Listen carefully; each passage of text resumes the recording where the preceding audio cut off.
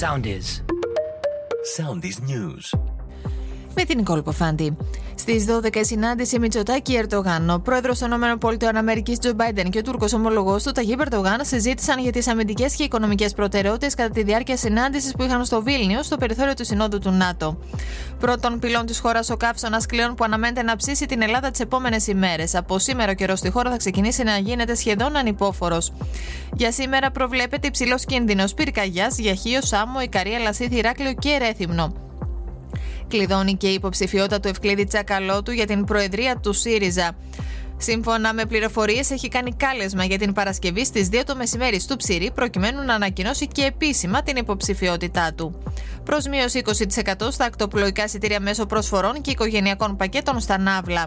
Εκτός συνόρων, οι υπηρεσίες διάσωσης πραγματοποιούν επίγουσες επιχειρήσεις εκένωσης περιοχών στο Βερμόντ, στην πολιτεία της βορειοανατολικές Ηνωμένες Πολιτείες Αμερικής, που πλήττεται από ιστορικές πλημμύρες. Ακολουθήστε μας στο Soundis, στο Spotify, στο Apple Podcasts και στο Google Podcasts.